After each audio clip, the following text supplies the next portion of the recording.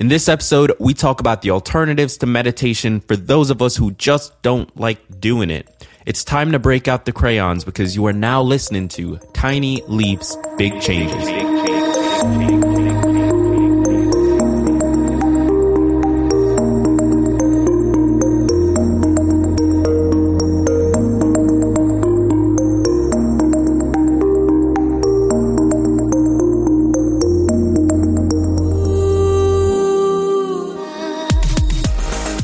Welcome to another episode of Tiny Leaps, Big Changes, where I share simple, research-backed strategies you can use to get more out of your life. My name is Greg Clunas, and in episode 4, I talked about the scientific benefits of meditation.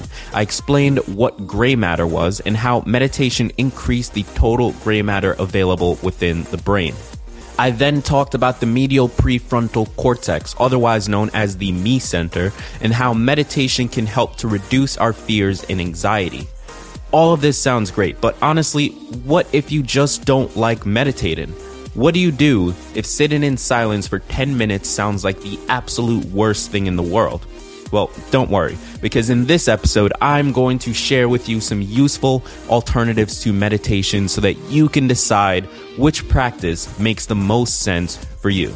Now, just a heads up, this episode might be a bit shorter than the regular episodes as I won't be bringing in as much research. Instead, I'm going to share the method, talk about its benefits, and provide you with a resource to continue researching for yourself. All right, let's jump into it.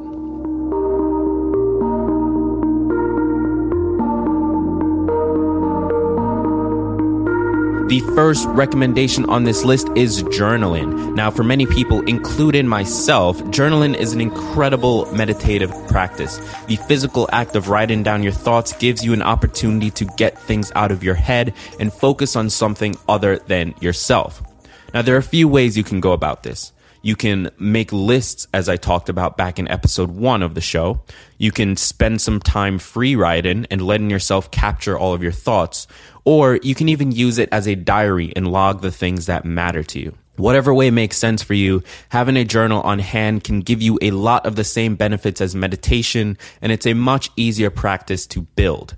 Here's an excerpt from a 2013 article by Jane Brunette in the Huffington Post titled, "How to Use Writing as a Meditation Practice." Those who find it difficult to do traditional meditation will find this practice fruitful as the writing gives your busy mind something to do, curbing your restlessness as you cultivate awareness of your overall experience. Now, for the second recommendation, it's coloring. I've been hearing quite a bit about this lately, so I wanted to do a bit of research on my own and see what it was all about. Do you remember that thing you loved as a kid? Lying down in your stomach, feet in the air, coloring your favorite dragon or castle? Well, it turns out this is an incredible way of reducing our stress and anxiety. It holds a lot of the same benefits as meditation, and there are huge communities around it as a practice. Here's an excerpt from a 2015 article on the Lifehacker website by Stephanie Lee. While there isn't a huge body of research yet on coloring as meditation, a study published in the Journal of the American Art Therapy Association recruited 84 college students and examined the effects of their anxiety after coloring 3 types of canvases: a mandala, a plaid pattern, or a blank piece of paper. The results showed that people in the mandala and plaid form groups experienced a greater reduction in anxiety than did the folks in the blank paper group. The researchers suggested that coloring reasonably complex geometric patterns may induce a meditative state that benefits individuals suffering from anxiety. Okay, so third on this list, I'm sure it won't surprise you that yoga is considered an alternative to meditation. The two have practically been popularized at the same time. Yoga holds a lot of the same benefits as meditation, but it also has the benefit of being a movement-based practice. Now, I'll be covering the benefits of movement in a future episode, but for this episode, if you live a seat-heavy life, that is, if you are sitting for a lot of your day, this may be a good choice as it combines the best of both worlds. Here's an excerpt from the health.harvard.edu website. Yoga develops inner awareness. It focuses your attention on your body's abilities at the present moment. It helps develop breadth and strength of mind and body. It's not about physical appearance.